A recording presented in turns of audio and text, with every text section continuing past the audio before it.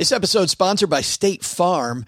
You a small business owner looking for insurance that fits your needs and budget? Well, look no further than State Farm.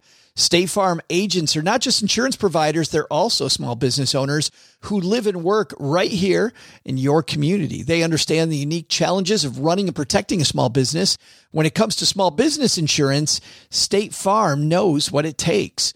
Create a plan that fits your needs and your budget. State Farm agents are ready to help you choose personalized policies that truly understand your business. Insure your small business with a fellow small business owner. Talk to a State Farm agent today and get started on personalized small business insurance that fits your needs. Like a good neighbor, State Farm is there. Talk to your local agent today. This podcast is sponsored by Ramp. Are you the decision maker in your company? Consider this. For the first time in decades, there's a better option for a corporate card and spend management platform. Meet Ramp, the only corporate card and spend management system designed to help you spend less money so you can make more. Most corporate credit cards offer points as incentives, but those points amount to less than their worth in real cash value. Ramp's business cards offer you cash back, real money in your pocket. Plus, you control who spends what with each vendor. And Ramp's software collects and verifies receipts automatically, which means you'll stop wasteful spending and close your books in hours instead of days. Businesses that use Ramp add up to 5% to their bottom line the first year. If you're a decision maker, adding Ramp could be one of the best decisions you've ever made. And now get $250 when you join Ramp for free. Just go to ramp.com/easy. Ramp.com/easy. RAMP.com/easy. Cards issued by Sutton Bank and Celtic Bank, members FDIC. Terms and conditions apply. Hi, this is Dave at thenewyorkbudget.com. And when I'm not breakdancing on the subway for money, I'm stacking Benjamins. Live from Joe's mom's basement, it's the Stacking Benjamin Show.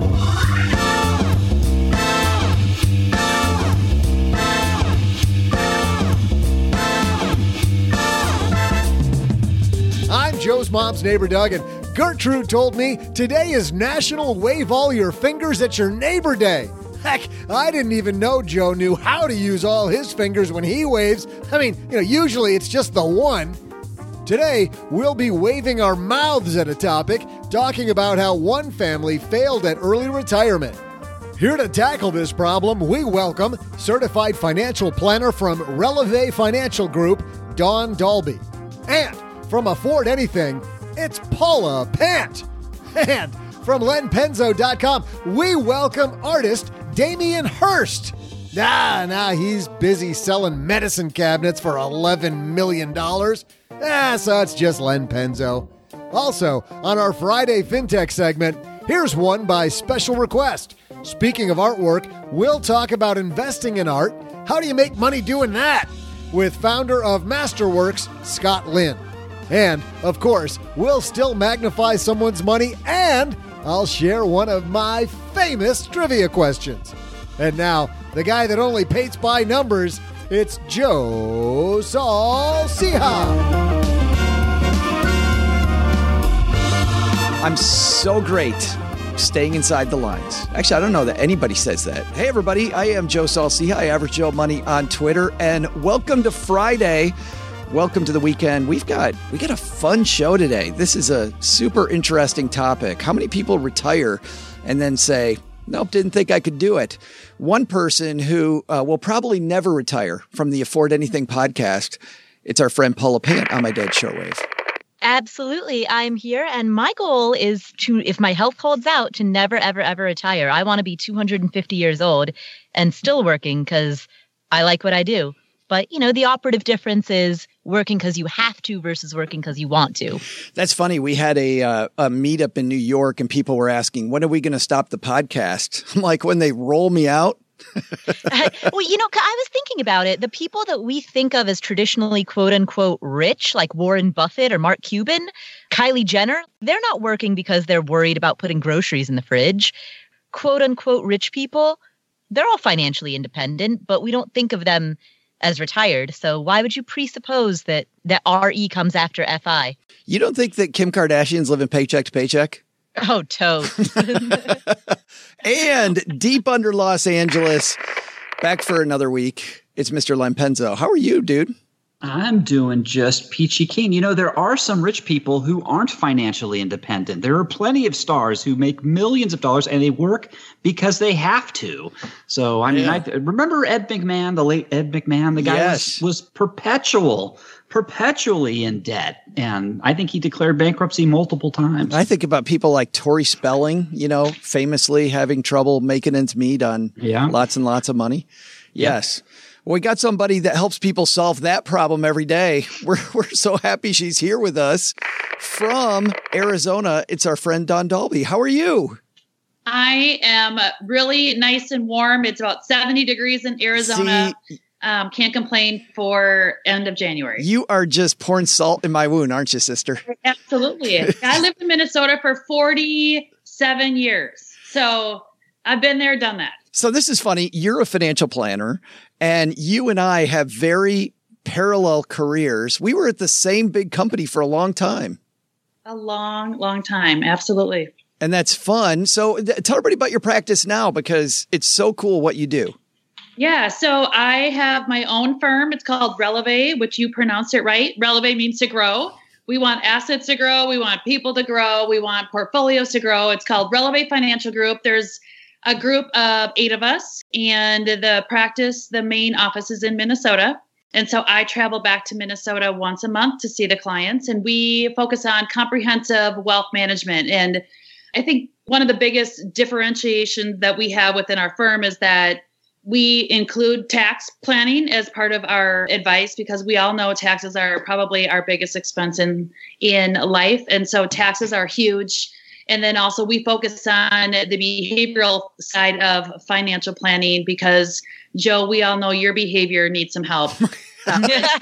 So, you know, it's all about focusing on the right behavior, making the right decisions around money. Dawn's been here 5 minutes and already it starts. She's going to fit right in. That is so funny. And it's so true. And by the way, you talk about taxes. It's wild that it's that time of year. Got to say a big thanks to Free Tax USA for supporting Stacking Benjamins. Not tax planning, but tax preparation, which Dawn will tell you are 2 totally different things. For 10% off, go to freetaxusa.com/SB and use code SB. We got a great show. We got Dawn here. We got Paula here. We got Len.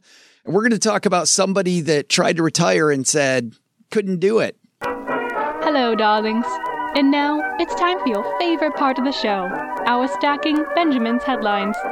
Our headline today comes to us from CNBC's Make It blog. It's written by our friend Sam Dogan, who is the Financial Samurai, has a fantastic blog there.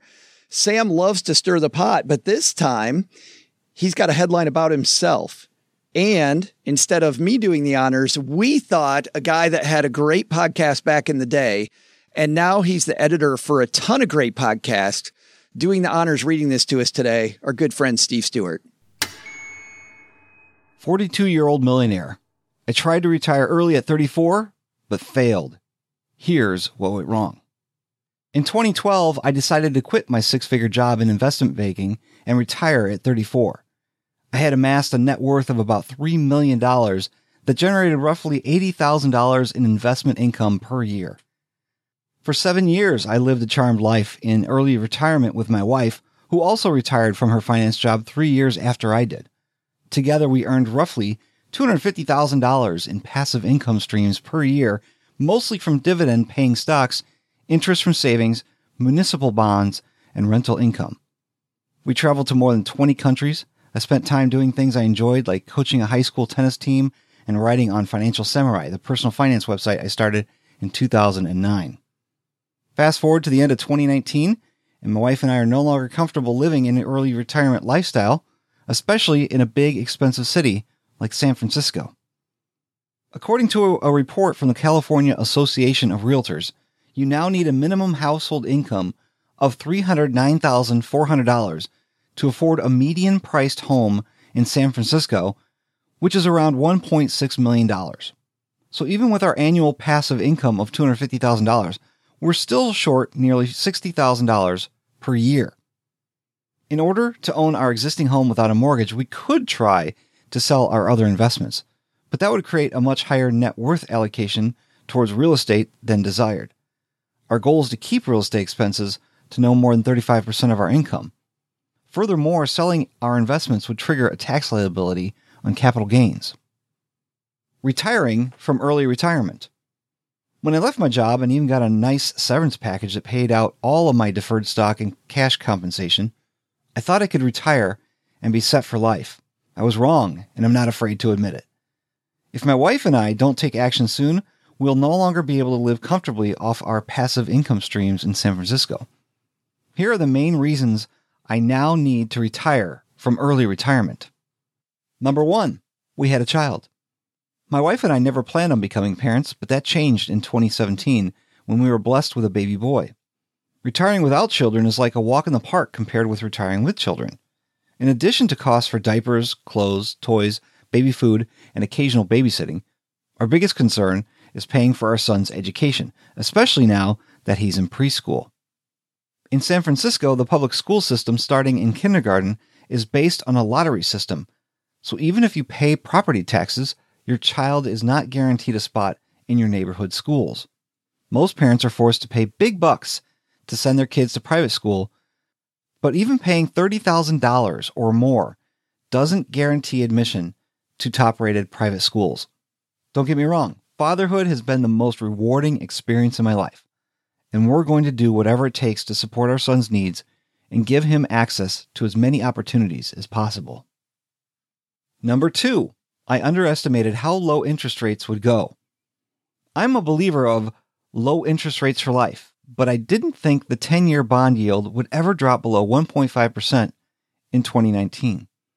I thought we'd stay around 2.5%.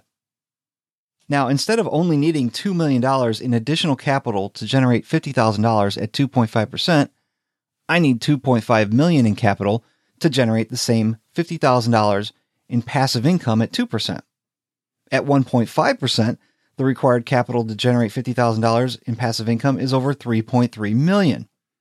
Seeing such a large shift in the goalpost when you don't want to take more investment risk is disconcerting.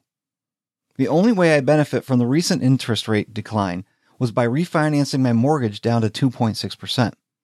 My cash flow is now about $13,000 greater per year. While the increase helps, it still doesn't offset the expected investment income decline. Number 3, rising health insurance premiums. In 2019, the monthly premium on our health insurance was $1,820. But recently, I received notice that our premium will rise to $1,940. That's $23,280 per year in annual health insurance premiums, excluding any copays or coinsurance.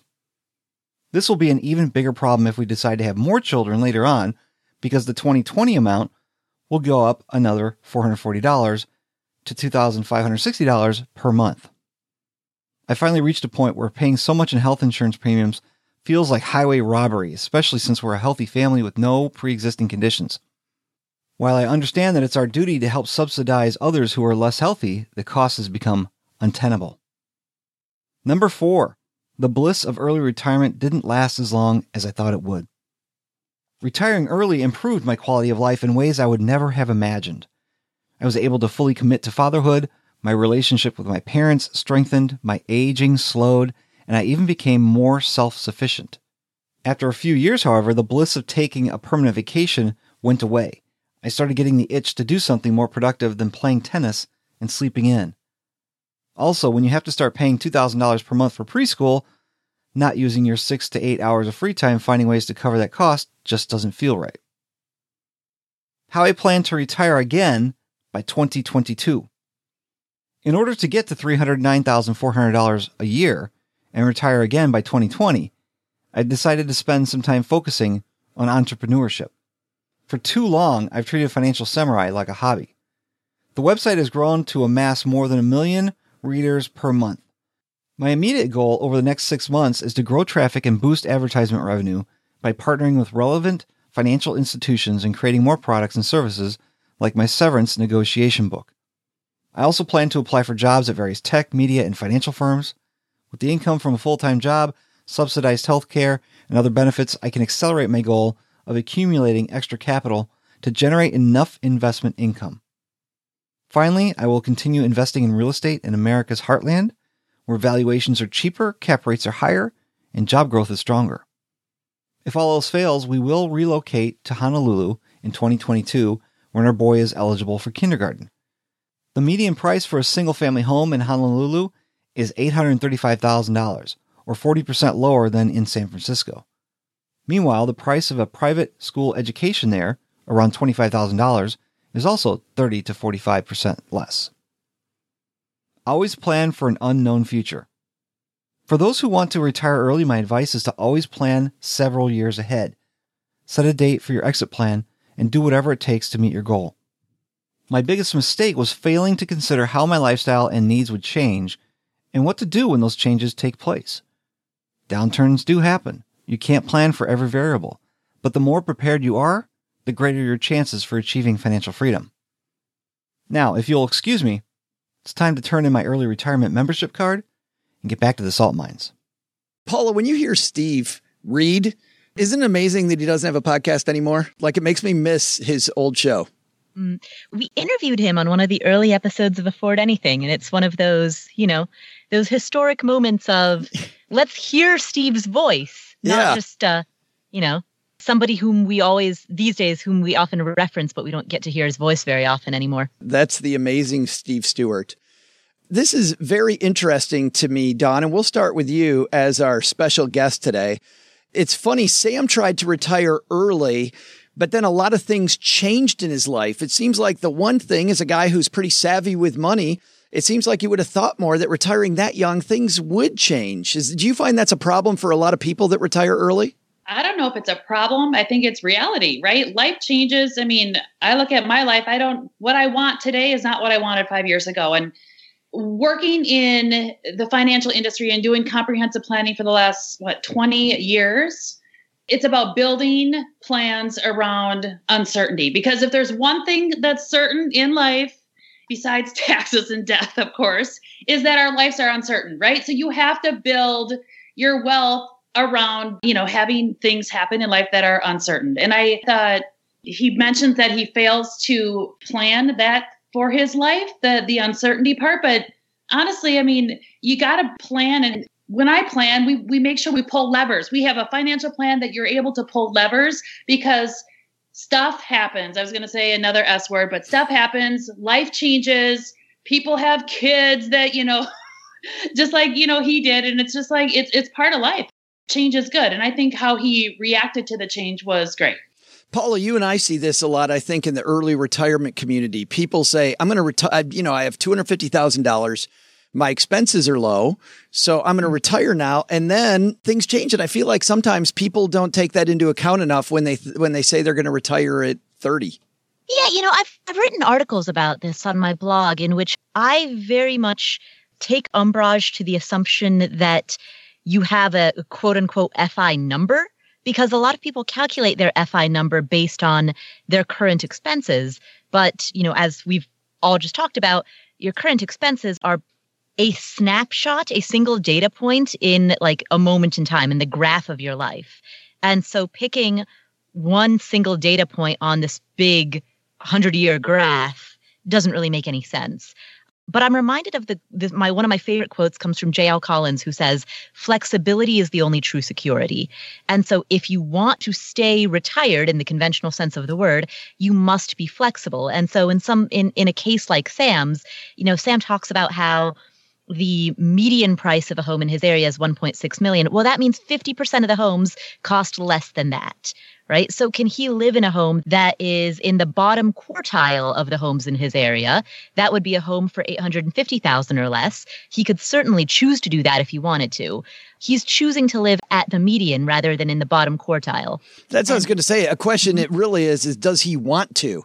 I mean, He has that choice, but does he want to do that? Exactly. And that's the thing is you can afford anything, but not everything, right? So I've never heard that before. Exactly. Someone brilliant said that. I'll have to look up who it was. Who is that? Right. And so it's not that he can't retire early. It's that he's choosing not to. He's choosing $30,000 a year private school, which ask anybody who doesn't have the means for that. That is not a necessity in life. That is a choice. I'm going to get back to that in a second because I think that's another big nugget here. But while we talk about what sank him, Len, I want to ask you this because with your retirement coming up in April, rising health insurance premiums really killed him. And I imagine for a lot of people with full-time work, and this had to be big in your planning, thinking about the cost of healthcare must have factored into your retirement date decision. Yes, that is true. And I have a big advantage in that my employer, my part of my pension is I do get health care. That's huge. It's heavily subsidized. Now, I do pay a little bit. I will be paying a little bit for it, but it is heavily subsidized. And if I had to pay what Sam is paying, because I think Sam mentioned it, I think he's going up to $24,000 a year. Of course, that's for a family of three. It'll be just me and the honeybee when I retire here. And I think going in, I'll be paying $700 a month. So much less than what Sam's paying right now. So, but yes, that's a huge factor. And I know people at my work, I'm one of the older guys. I'm fortunate enough to get that subsidized healthcare, Benny, as a retirement perk. The newer engineers don't have that benefit. So therefore, I'm sure they will be working a little bit longer. Yeah, we did a story on our Money with Friends show from Kiplinger about how healthcare has become over 30% of the average retiree's budget. And that's up from, I think, 21 or 22% just over the past decade. Like healthcare really taking a bigger and bigger chunk. I want to move to the end of the piece because, Don, you and Paula both talked about flexibility and the importance of having different levers to plan. I like that analogy. But I know another big piece has to be when you're doing comprehensive planning, this idea of planning what you're going to do after. Like, it's not about leaving the job. One piece that really bothered me about this was Sam getting the itch and going, didn't it feel to you like he was kind of aimless? Like he just needed something to keep moving? Well, he's so young, right? He has so much more to offer himself in the world. I just boredom can sit in after a while. I mean, what did he say? He couldn't justify spending $30,000 a year on private kindergarten and then sitting there for 8 hours doing nothing. I think people, I find in my practice all the time, people retire not even at 35 or 45, they retire at 55 and find themselves wanting to do something else because there's so much more to give. And I think we're seeing a big change nowadays with the younger generation wanting to take little, modern retirement is taking those little gaps before you're 65. I mean, I have clients that old style retirement, they save their entire life. They retire at 65. And I mean, today I had a call with a client. I'm like, so you're telling me you retired with a $3 million portfolio. And now what we're paying for is hearing aids, new teeth, back surgery, heart surgery, and it's like, why do you wait to retire until you're old? And I think, I kind of took a different take with this article and I thought, kudos for him for retiring earlier. And now he's, at a crossroads with having to make some decisions of where he's going to live and how he's going to support the second half of his life. But dealing with people that have always taken the traditional route for retirement, I take a different approach and I say good for him. But do people get surprised when they come to your office or they're meeting with you online or whatever, and you spend so much time on kind of visualizing what you're going to do next? Because it seems like people don't focus enough on that. What am I going to do after this? Right. People don't focus enough or, when people get ready to retire, like Sam in this case, he was done. He wanted to be done out of banking, just be done. But he was exhausted. He was emotionally exhausted at that point. He didn't realize he had no plan for children. He didn't know what the next, after he played tennis and relaxed and slept in, what does your life look like when you're in a different emotional state? And I think that's the biggest thing here is that people don't plan for the flexibility and the uncertainness of what's going to happen long-term for them. And that's where you need to invest your money in places that give you that flexibility because life happens and life changes. Paula, I know you like this idea of mini vacations that Dawn's talking about if people have a job where they can do that or have a career type that they can do that. Yeah, I'm a huge fan of what I refer to as retire early and often, which is the concept of taking little mini retirements throughout your life. Mm-hmm. So rather than than this binary, like 0-1. I'm a block of working for decades and then I'm a block of not for decades. I love the concept of taking little sabbaticals throughout your life where you can take, depending on your work situation, depending on your career, maybe that's as short as 1 month. Maybe it's as long as 1 year. But, you can take somewhere between a month to a year off and explore new interests. Or just if it's a month, heck, you could spend a month sleeping in and watching Netflix. And then at the end of the month, you've at least been able to indulge that side of you for a month. And then you can go back to work after that. If it's a year, then maybe you want to travel, or maybe you want to learn a musical instrument or a foreign language, or start a local nonprofit in your community. There are a lot of things that you can do that help you become a more well-rounded person with a mini retirement model. Yeah, instead of a mini retirement, my dad retired for good at, I think, 54 from General Motors.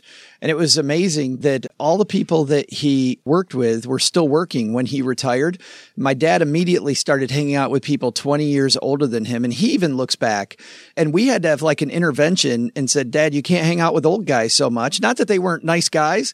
My dad all of a sudden started having the same aches and pains and health problems, like almost immediately, that these guys 20 years older than him had. And I'm wondering, Len, since you've got this right in front of you, big guy, have you spent a lot of time thinking about, what's next more than just, I'm going to travel, play golf, or the platitudes a lot of people say when they're getting ready to tell their career to take a hike?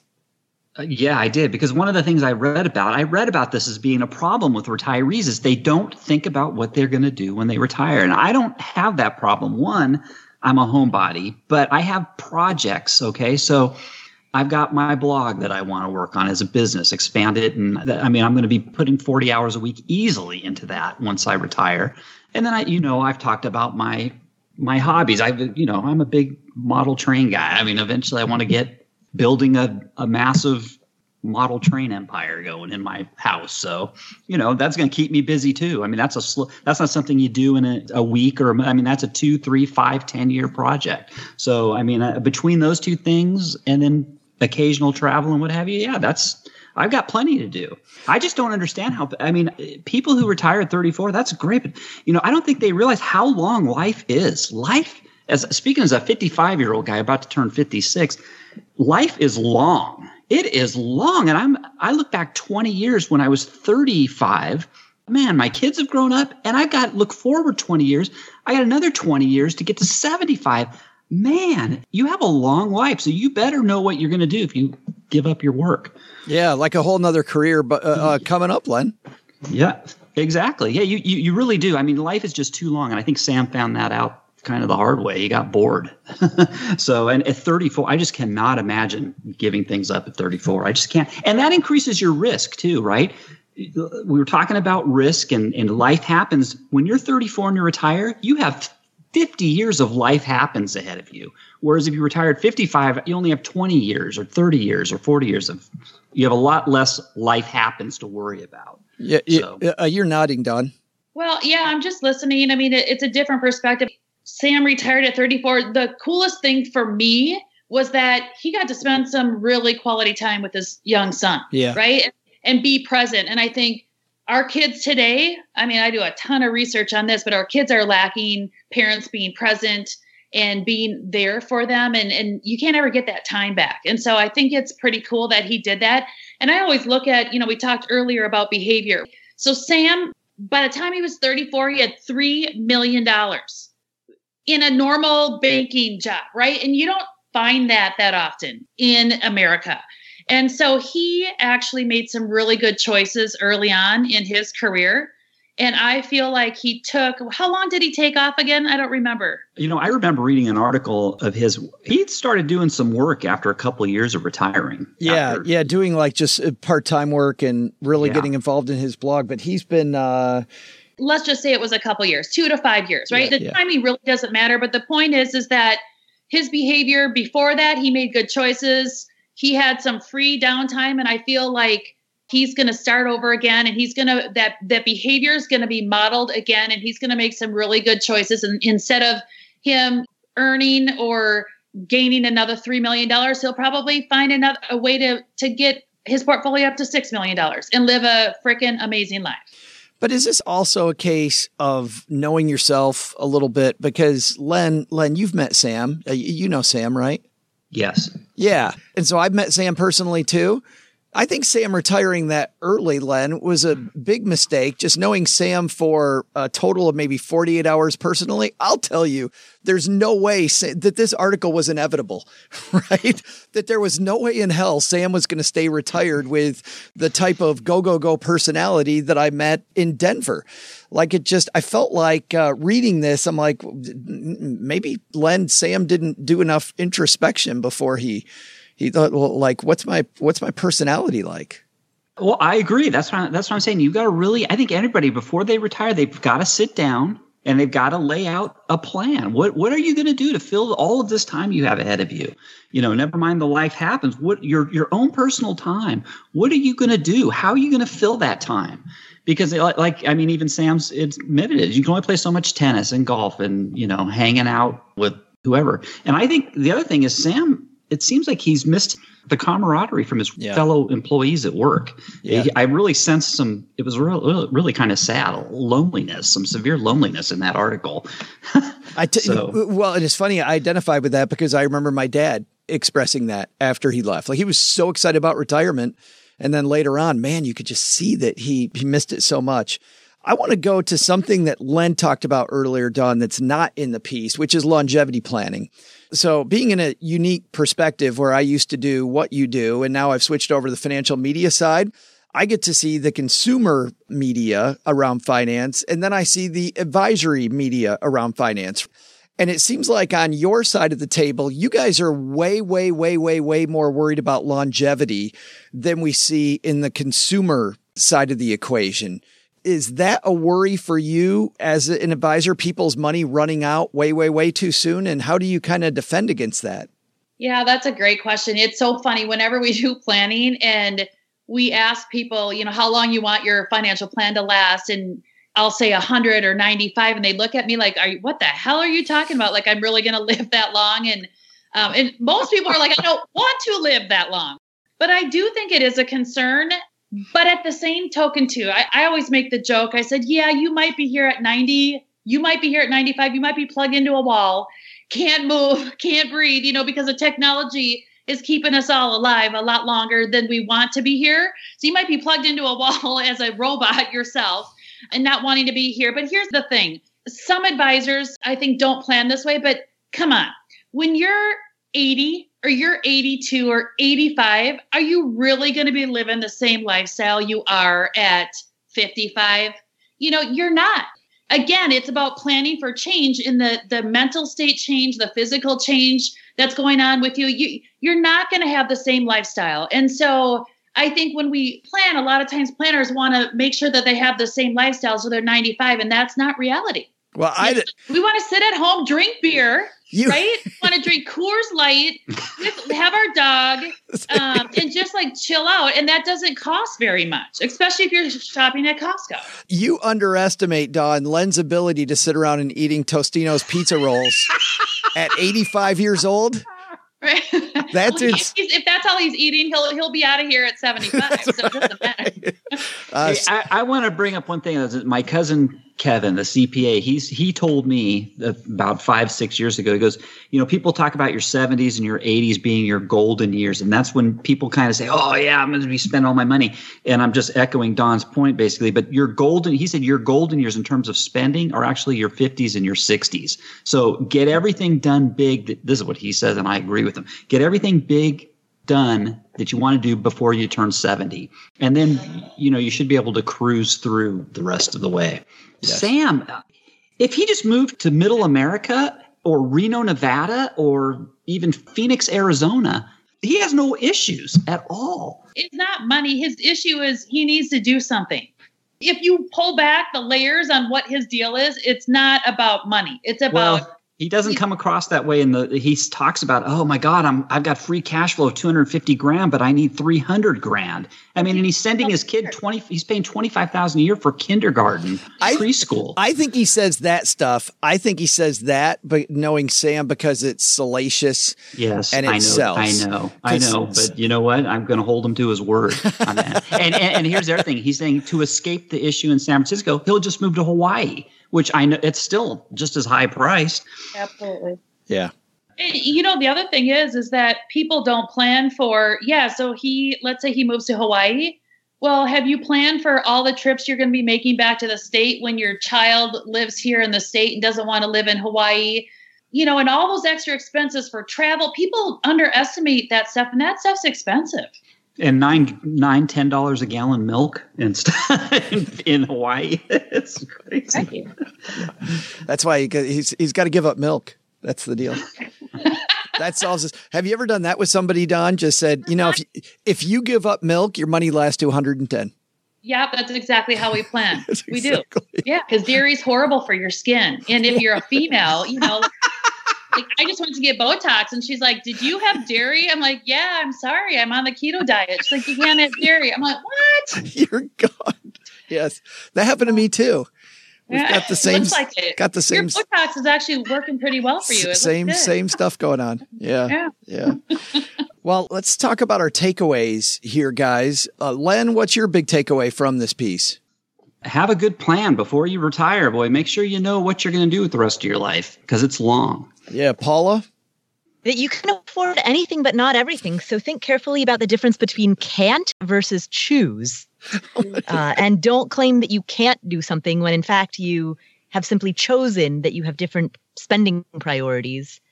Anytime you can slap an afford anything bumper sticker on my show, Paula. Nice job. Dawn is That's what I'm here for, Joe. Yes. Dawn is our special guest. You've got the last word. Ooh, I would just say flexibility, right? You can have all the money in the world, but if it's tied up and you don't have access to it, it changes your life and you're not able to choose, like Paula says. So build a plan where you can pull levers and be flexible.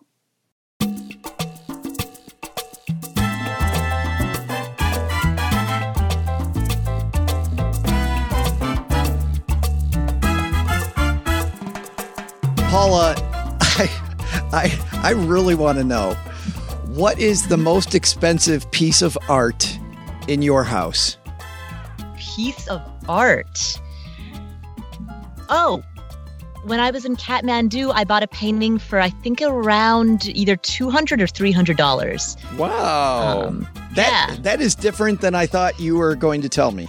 What, you thought I was going to say like $5? Yes, that's exactly what I thought. I did. There's the beautiful painting of the Himalayas that costs, I think, around $200 or $300. So very well worth it. Len's best artwork is probably what, Len? Dogs playing poker? Actually, you know what we did? I commissioned a neon sign. It's in honor of the honeybee, and it's hanging in our game room. It's really cool. So it's about $1,000, but it's awesome. Well, I find artwork fascinating, and Scott Lynn is the CEO of a fintech company called Masterworks. They were a sponsor of our show last year for a while, and we had lots of people ask, we do all these Friday FinTech segments. Well, why haven't we had Masterworks on talking about just how it works and buying paintings? And, we've had people talk about it. Sounds pretty risky, sounds difficult. Well, it's funny looking at some of the statistics around artwork. Scott Lynn obviously has some different ideas, so we invited him on. Let's say hi to Scott Lynn from Masterworks coming down to the basement to talk about buying art.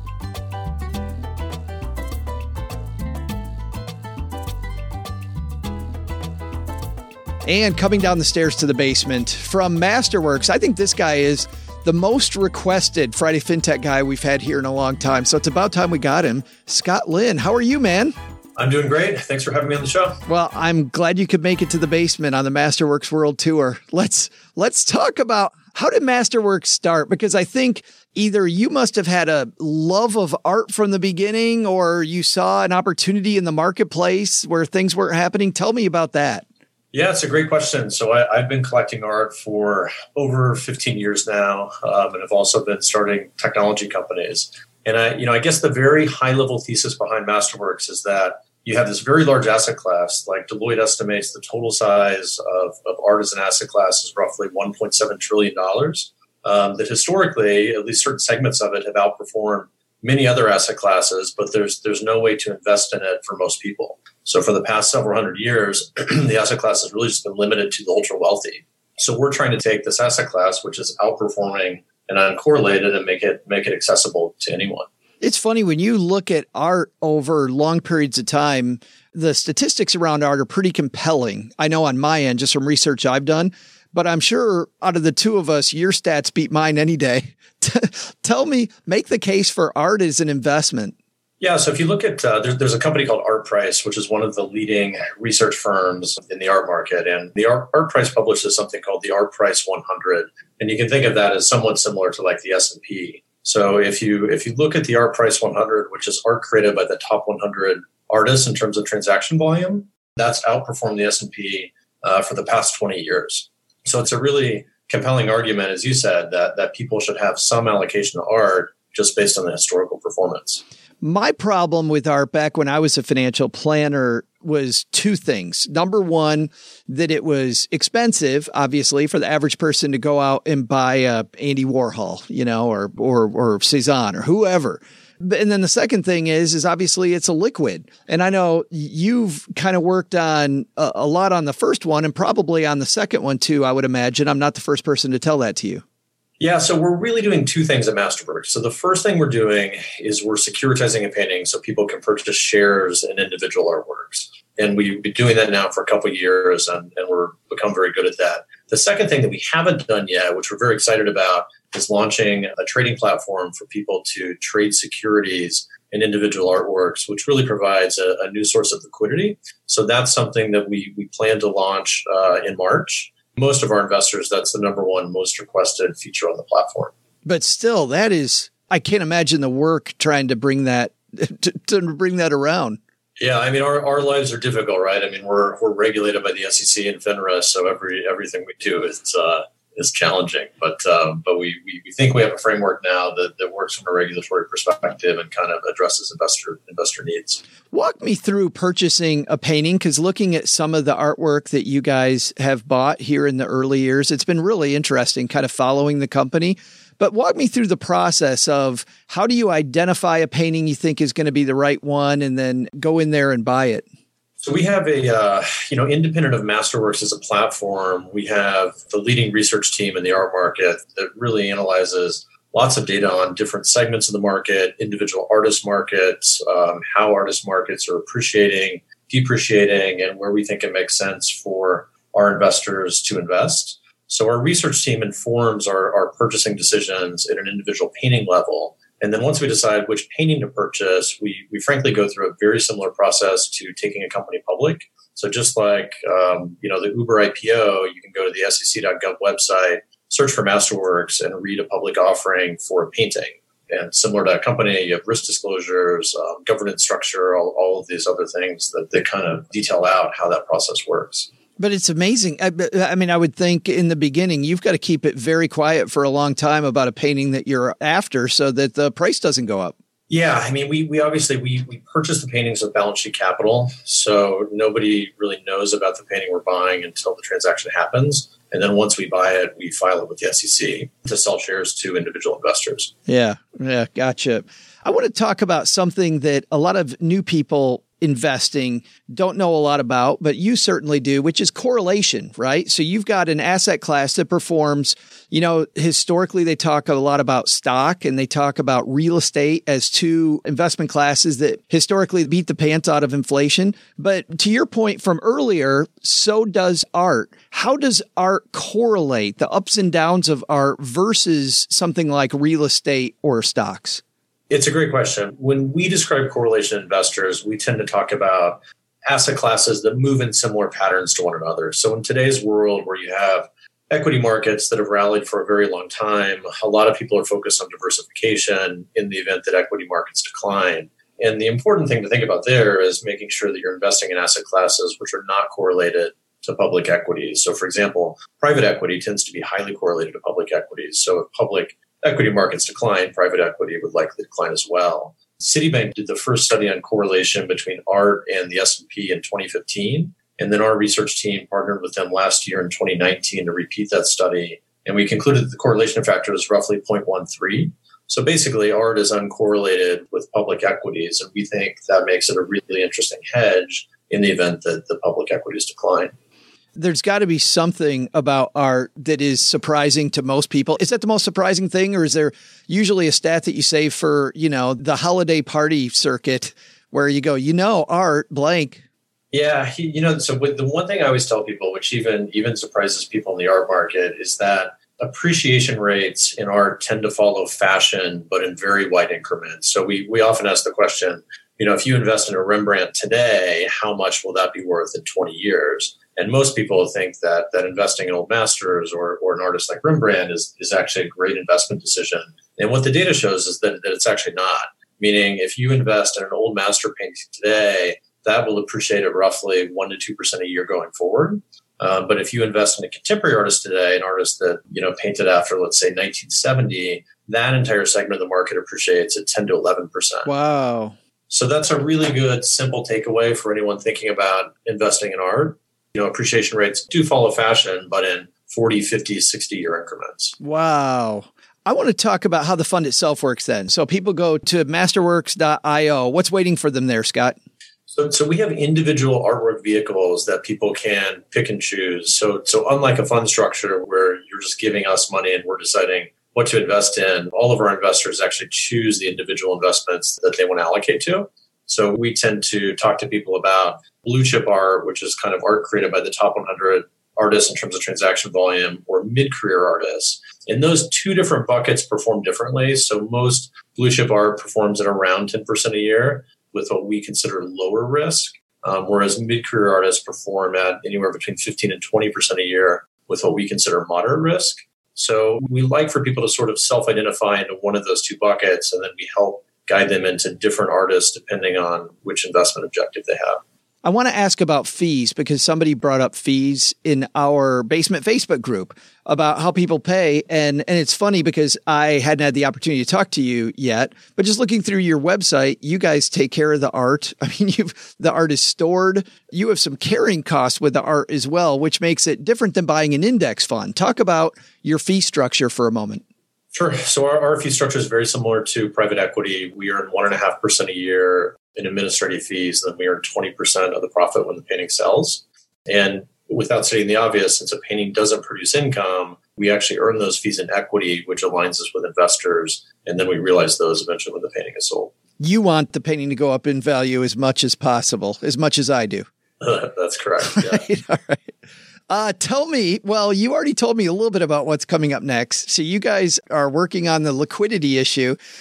Scott, nobody listens to the show. I'm sure if there's something secret, some painting you're looking at, you and I can just have a little talk about it. What's coming up next? Yeah, look, I mean, we don't announce paintings before we purchase them, but we really like artists like Basquiat. We like artists like Cecily Brown. We have 33,000 investors on the platform today. We have more than 10,000 a month signing up currently. So our investor onboarding is taking off very quickly. But yeah, I mean, our goal for 2020 really is to just launch more than one painting a month and continue to grow the investor base. Well, as a longtime fan of art in that space, man, I love watching you guys. And thanks for spending a few minutes with us talking about Masterworks, Scott. I appreciate it.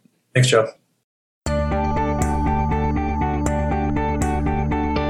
Hey there, trivia nerds. I'm Joe's mom's neighbor, Duggan. Are you ready? I mean, are you really, truly ready? Oh, you'd better be, because it is time for the best part of this podcast, my trivia.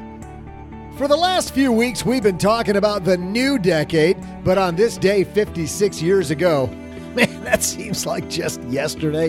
In 1963, the Beatles landed at JFK Airport in New York City to an unbelievable crowd of screaming fans. Kind of like how Joe's mom is there yelling and screaming at me when I get home. After being in the good old US of A for 2 days, the Beatles went on to the Ed Sullivan Show. I'm not sure who that guy was, though, but I guess he was kind of like the first version of The Voice. maybe? I don't know. Probably a good analogy. So here's your question. How much money did the Beatles receive for that Ed Sullivan Show appearance? I'll be back with an answer right after I figure out if a thumb counts as a finger. That will probably take him all day. So we've got some time. Don, backstage, we brought you the complex rules to this game. You think you got the rules down? Hands down. They're so convoluted.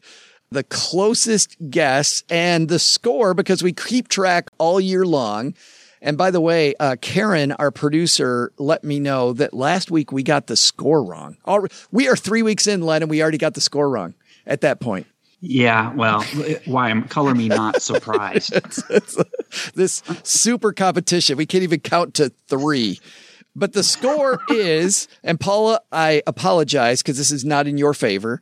It is Len 2, OG now has 2, and Paula has 0, which means, Paula, you get to decide first. Are you going to guess first, in the middle, or last? I will guess last, Joe. That is very strange. Don, silver lining. Yes. Don, would you like to go in the middle or first? Well, obviously the middle. Absolutely. Which means, Mr. Penzo, you get to guess first. So the Beatles on this Ed Sullivan Show. Yeah, this is a really cool question. I have no idea, but I'm going to say, isn't that like a union scale, right? Don't they have like something called union scale for people who show up on a show? And I think today I've heard that the union scale for if you're making an appearance, a short appearance on a show, it's like $750 or $800 today. So now, if that's true, it'd be significantly cheaper back in 1963. I bet people are just going to be gobsmacked, but I'm going to say $200. The Beatles got paid $200 to go on Ed Sullivan. All right, Don, what are you thinking? Well, my first thought was, first of all, it's the Beatles. So there's part of me that says they got paid. There's a part of me that says they didn't get paid because they're, it's promotion for them. Ed Sullivan, oh gosh, I don't know. But they are the Beatles. They were, in fact, just literally 2 days ago, I bought my 16-year-old a Beatles shirt. I mean, that's how, it was $40. So I think they probably made more than that. I paid $40 for a Beatles shirt 2 days ago. So let me just guess. Let me say $5,000. $5,000. Well, Paula, or zero. Or zero. You got to pick one of those two, Don. I don't know if I explained the rule correctly. Okay, $5,000. $5,000. Well, Paula, that gives you a pretty big moat between the two of those. $200 or $5,000. Well, and the rule is closest, right? Whoever guesses closest. My first thought when I heard the question is that my assumption is that performers wouldn't get paid because it's promotion, it's marketing. You do a stint on a major television show, especially back then when there were only like 3 TV channels anyway. So just what the Don, whole country's going to watch it. Yeah, just what Don was talking about. Just the promotional aspect. They're going to get paid a ton of money in other ways. Exactly. Yeah. Once they're on that show, they're going to sell out more concert tickets. They're going to sell out more cassette tapes or whatever people listened to back then. Oh, Lord, Paula. Oh, that was so bad. So I view that as marketing. It's not a concert where you're selling tickets to a paying crowd. And people who come in to watch those shows, at least Stephen Colbert and modern shows, the live audience, they don't pay anything to see the shows. So I'm going to guess 0. So you think it's at the very least less than $100 then? Yeah. Yeah. All right. Yeah, I'm going for 0. Well, you know what, guys? We're going to do what any self-respecting show does. We're going to make you wait for the answer. We'll be right back. It's that time of year. We are gathering up all of our tax documents, and soon it's going to be time to file your taxes. And that's why we're excited that we've partnered this tax season with Free Tax USA. Founded in 2001 by a CPA and a team of professional software developers, Free Tax USA is one of the fastest growing tax websites online today. Over 43 million free federal tax returns been filed with the IRS. It's amazing how many 5-star reviews they've had, over 175,000 people. And definitely when you go to the Stacking Benjamins Facebook group, which you can reach easily by going to stackingbenjamins.com/basement, you will find people talking about it in incredibly glowing terms. If you've used Free Tax USA, you really, really like Free Tax USA. Of course, your maximum refund is guaranteed at Free Tax USA. They have different services. They have the basic, premium, and self-employed features. Federal filing is free, even if you have 1099 income, rental income, small business income. Other services you may know charge over $100 to file advanced tax returns. Common life events like having a child, going to school, and buying and selling a house, those are covered without the need to upgrade. So your question might be, hey, Joe, they call it Free Tax USA. How do they make money? Well, they make money from state tax returns and other optional services. Filing your federal and state taxes together saves time and improves accuracy. And for less than $15, it's an excellent value. Customer service, of course, is free and accessible through their customer support or email. And there's no risk to try freetaxusa.com. You don't pay anything until you're ready to file your return, create an account, and compare the results and price with your current tax software. And by the way, those are easy to import. You can import a PDF from TurboTax, H&R Block, or TaxAct.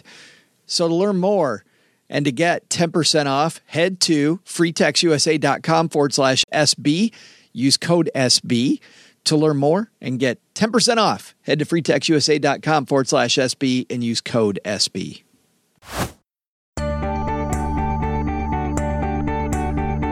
Welcome back, Trivia Nerds. I'm Joe's mom's neighbor, Doug, and I'm carrying in my hot little hand the answer to my awesome trivia.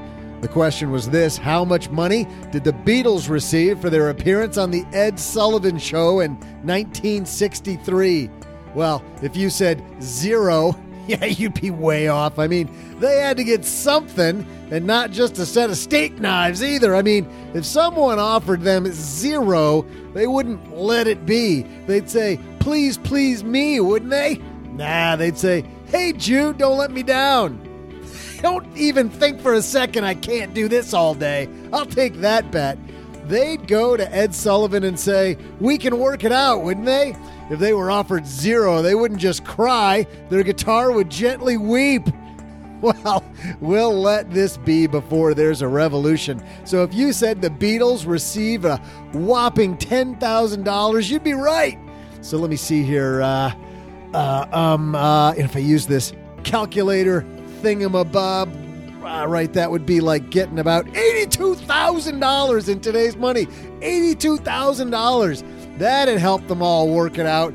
Maybe that kind of money let them buy some love. Because who said you can't buy me love? Not old Doug. Oh, no, you can buy me love.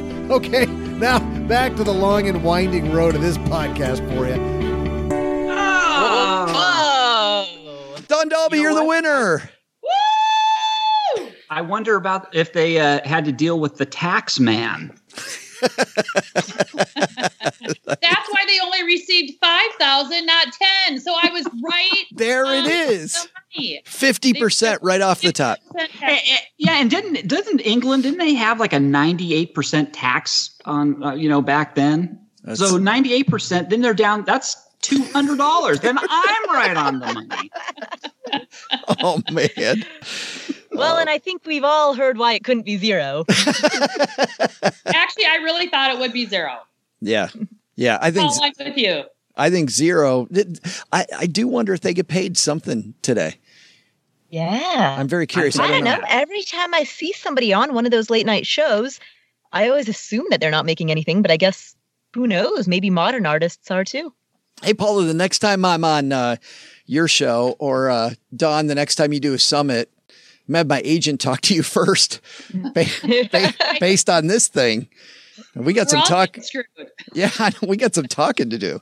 Right. Hey guys, let's help somebody magnify their money. Let's take out the magnifying glass because today's hotline call comes to us courtesy of magnifymoney.com. Dawn, you know what happens when you go to stackingbenjamins.com/magnifymoney? What happens? You find out that those financial products you walk into the bank and use every day, they're nowhere near best in class. Over 92% of all the financial products available, checking accounts, savings accounts, consolidation loans, the different credit card offers, student loans, over 92% of the products available online, all ranked at Magnified Money. Head to stackingbenjamins.com/Magnified Money for more. We're mixing it up today, guys, because what we did, we went to Instagram, where we got a great question from our friend Levi. And I thought this was a great question because we've got Dawn here with us. So I thought this would be an interesting question to ask her, but we'll also ask Paula and Len. Levi asks, should we take risks while we're still in debt? And when he talks about taking risk, I'm sure he's talking about risks with his portfolio, I would guess. So, Len, you want to go first on that one? What do you think? If you're still in debt, should you take risk with your money? That's a good question. I mean, how much debt do you have? I mean, you could have just a little bit of debt, but I assume that means you have a negative net worth. So if you have a negative net worth, should you take risks? Oh my gosh, that's a toughie. I don't know. No, I think you should probably work off paying your debt. Get rid of your debt. But that doesn't mean not contribute to your retirement account. I still think you should contribute at least to the amount that your employer is matching. But I still think you should strive to at least get your debt down, especially your credit card debt, at least your bad debt eliminated. You're usually when we've had discussions about debt in the past, though, Len, I think you're usually pay off your mortgage slowly kind of guy. Good debt. Yes. Good debt. Yes. That's why I said bad debt in my response. So if you have credit card debt, I think by all means you need to get rid of that kind of debt. If you have good debt, no, yeah, you can hold on to that, of course. With the tax law change now that a lot of people can't itemize that could before, so the mortgage is no longer deductible. Did that change your opinion at all, Len?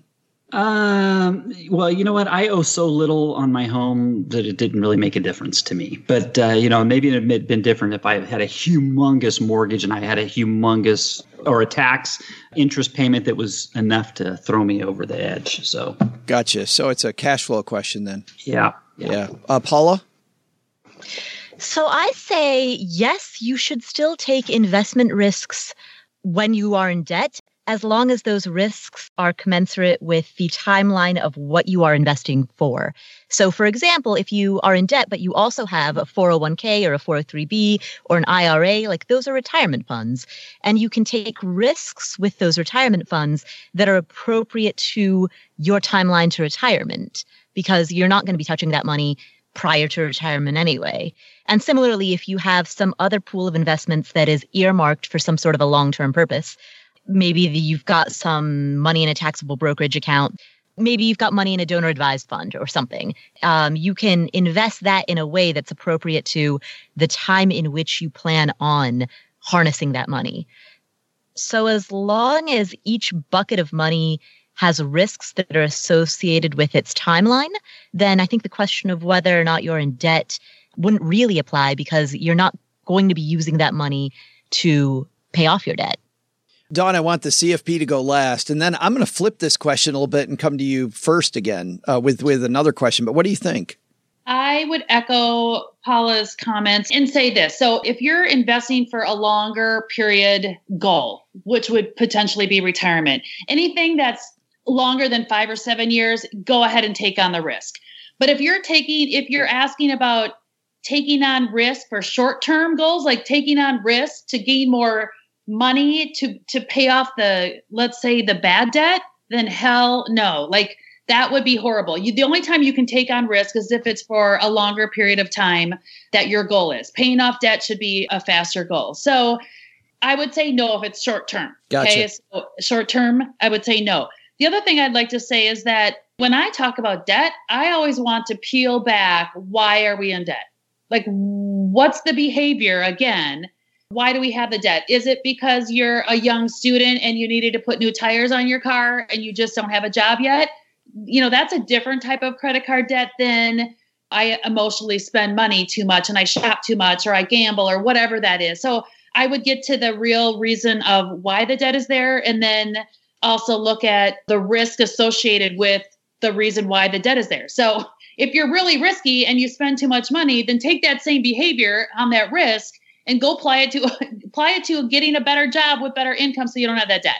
Well, yeah, and I think about that while you're talking, getting to the root of the problem. I like that because I was having a discussion with somebody recently about consolidation loans and about how consolidation loans can be great, but if you don't fix the behavior, now you're going to have a new consolidation loan and you're going to max out your credit cards again. Yeah, I've done that with clients. I've literally, in the beginning of my career, would make people cut up their credit cards once they paid them off.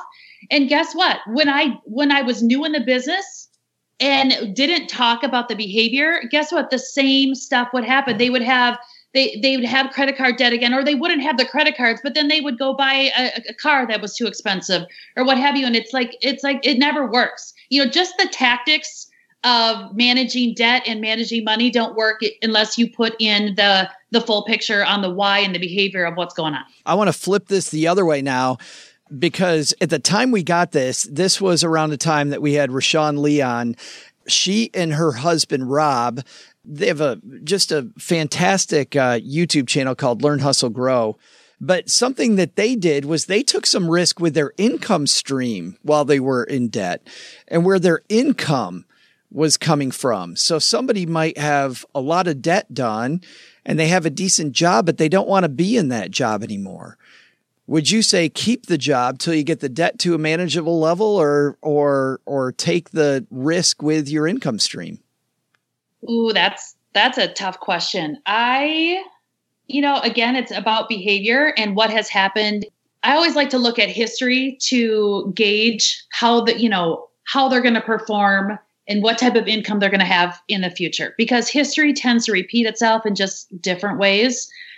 But personally, I would say the debt would have to be paid down to a certain level before they would take on the risk of having new income. Because sometimes that risk, maybe becoming an entrepreneur, that income is not guaranteed, and it's never guaranteed even in a short period of time. It takes an entrepreneur a long time to create income to support lifestyles, let alone to pay off debt. So I would say there'd have to be some type of minimal threshold to be met.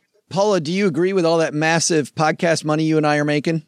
Oh, yeah, man. $12.42.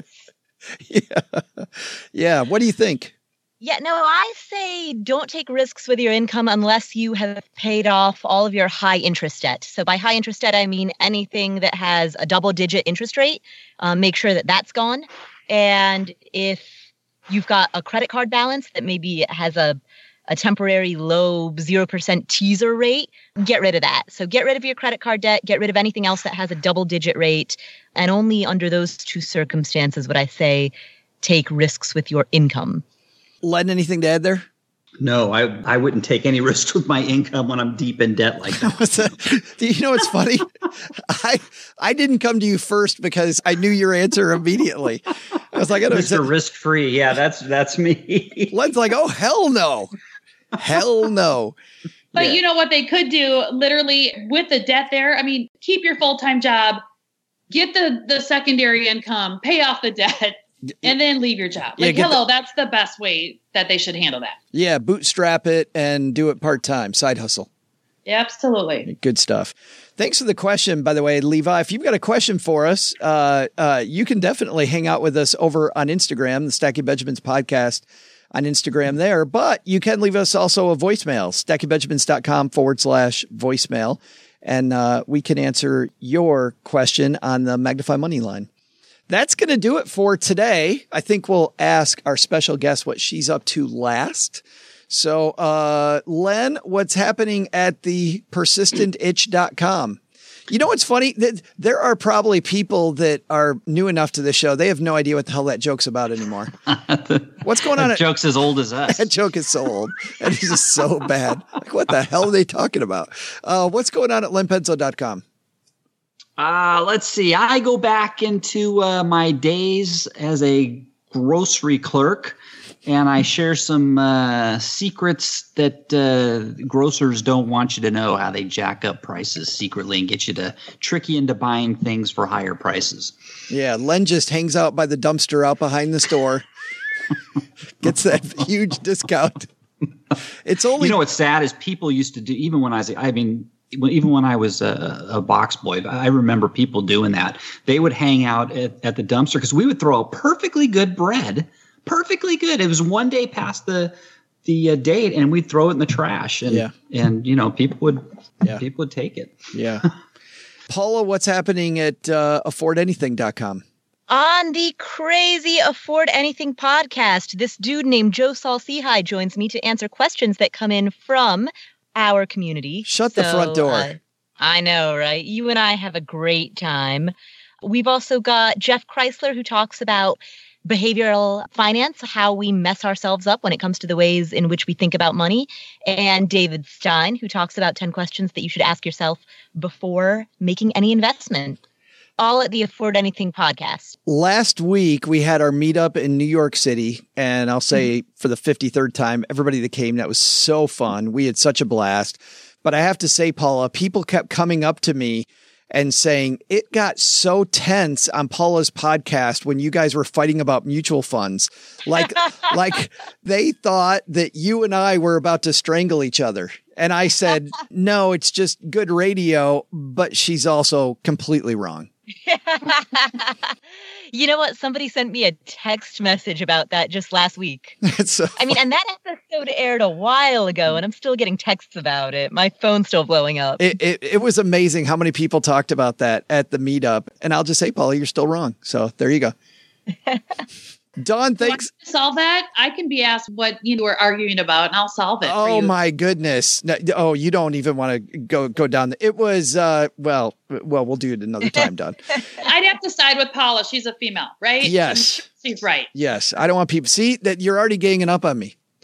There it is. Dawn, thanks for hanging out with us. Yeah, of course. Thanks for having me. It was super fun. You guys know how to laugh and joke and have a good time, which is great. Well, when you and I finally met, which is funny being at the same company for as long as we were and doing a lot of the same stuff and knowing a lot of the same people, it was funny. It was like a kindred spirit. So I'm glad that you could come join us, and you got to come back. Yeah, I love it. Thank you so much. Well, tell us what's going on with you. How can people find you, and what's coming up? Yeah, well, you can find us at relevefinancialgroup.com. It is an election year. It's going to be a bumpy year, I think. So there's going to be lots of hand-holding with clients. So I'm assuming there's going to be lots of meetings this year. And another thing that we're really focusing on right now is, once again, there's tax law change. For 2020, there's a number of new things, even with required minimum distributions, et cetera. So we are going out. I think I have scheduled, 9 different workshops this year on modern retirement and how we talked about modern retirement today and taking little retirements throughout life and educating our audiences around, the new tax laws and how it's impacting them and how they can, create strategies so they can pay less in taxes. That is awesome. And you're right. I think it is going to be a crazy year, not necessarily for the market, but for people emotionally, no matter where they're at on the spectrum. And so it's going to come down to behavior this year. Behavior, I think, will be all over the map. I agree. Yeah. And by the way, if you're walking your dog or on your commute, we'll have all the links to not just Dawn's practice, but also to the Persistent Itch with Len. and to that crazy Afford Anything podcast. All right, Doug, you got it from here, man. What should we have learned today? Well, Joe, as your professional announcer guy hated by most, I will certainly provide that service. First, we learned from Don Dalby and the crew that retirement isn't about the money only. It's about flexibility. Find ways to do more of what you want instead of locking yourself into a future that might not meet your needs. Second, we learned from Scott Lynn, the founder of Masterworks, that you really can invest in the fine arts. And while volatile, it can also be profitable. But the big lesson? Always wave to your neighbor with all your fingers. Be the person who's warm and friendly instead of waving the one-finger salute perfected by Joe. Special thanks to Dawn Dalby from Releve Financial Group. You can find all her information at dawndalby.com. We also want to thank Scott Lynn for stopping down to the basement to discuss Masterworks. You'll find more at masterworks.io/SB. Paula Pant appears courtesy of AffordAnything.com and the Afford Anything podcast. Len Penzo appears courtesy of lenpenzo.com and thepersistentitch.com. This show is created by Joe Saul-Sehy, produced by Karen Rapine, and engineered by the amazing Steve Stewart. Online, visit us on Twitter at SBenjaminsCast or on our Facebook page. I'm Joe's mom's neighbor, Doug, and I just jumped the shark. SB Podcasts may receive payment on the show from sponsors and guests in the form of books, giveaway items, discounts, or other remunerations. That's a big word. There's no way you take advice from these dorks, but like Joe's mom always says, don't take advice from people you don't know. This show is for entertainment purposes only, and before making any financial decisions, consult with a real financial advisor.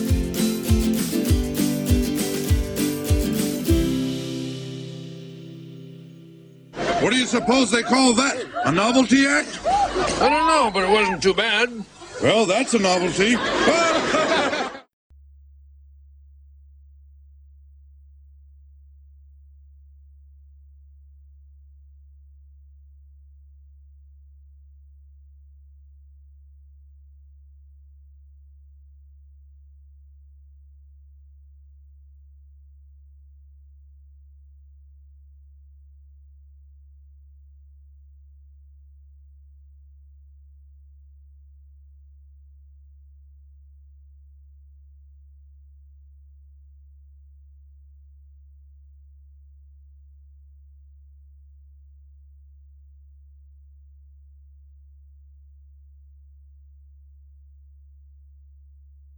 Len, did you hide your dog?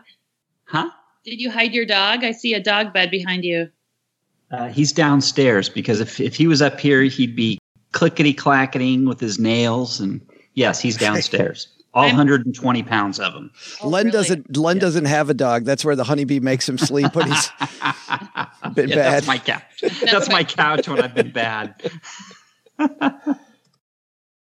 Don't you just love it when somebody sends you an email and then they try to recall it? It's like that's the kiss of death. I mean, everybody reads it. They take special pains to read a recalled email. You'd be better off hoping they just ignore it. That's actually a funny story. Back when I was at American Express, you'll appreciate this, Don. The office manager and the chief administrator that ran the office were having an affair and just keeping it on the down low. And Anne sent Tony an email saying, hey, where are we going to dinner tonight? And then they retracted it. What's funny was, and everybody in the office said this, there was like 40 people. It's a big office. Nobody would have thought anything because they probably went to dinner all the time to talk strategy or whatever. Like nobody thought anything until she recalled it. Yep. And once she recalled it, everybody's like, oh my God. Yeah. And now they've been happily married for 20 years. And wow. Yeah. But anyway, at the time it was completely on the down low. And Len, to your point, it was the recalled email. Yep. Exactly. Yep. Well, Stackers, the show might be over, but the celebrations are just beginning because it is Military Appreciation Month. And I want to celebrate people like my brother-in-law, Eric, who is such a giving person. Eric will do just anything for you. And as a Marine, you can see that his time in the military taught him to be a guy who gives to his community, gives to his family, and is always there when you need them. This Military Appreciation Month, Navy Federal Credit Union wants to celebrate members like Eric who go above and beyond. Navy Federal offers member-only exclusive rates, discounts, and tools to empower their members and help them reach their goals. Navy Federal's employees are part of the community they serve. Many of them are military family members, reservists, or veterans, and all branches of the military, veterans, DOD employees, and their families are eligible for Navy Federal membership. In fact, there are so many resources on the Navy Federal website, resources like Best Cities After Service to help veterans transition to civilian life, and Best Careers for Military Spouses to support military families. Visit NavyFederal.org/celebrate, and you'll see all of their Military Appreciation Month offers and other Navy Federal offers. Navy Federal is insured by NCUA, Equal Housing Lender.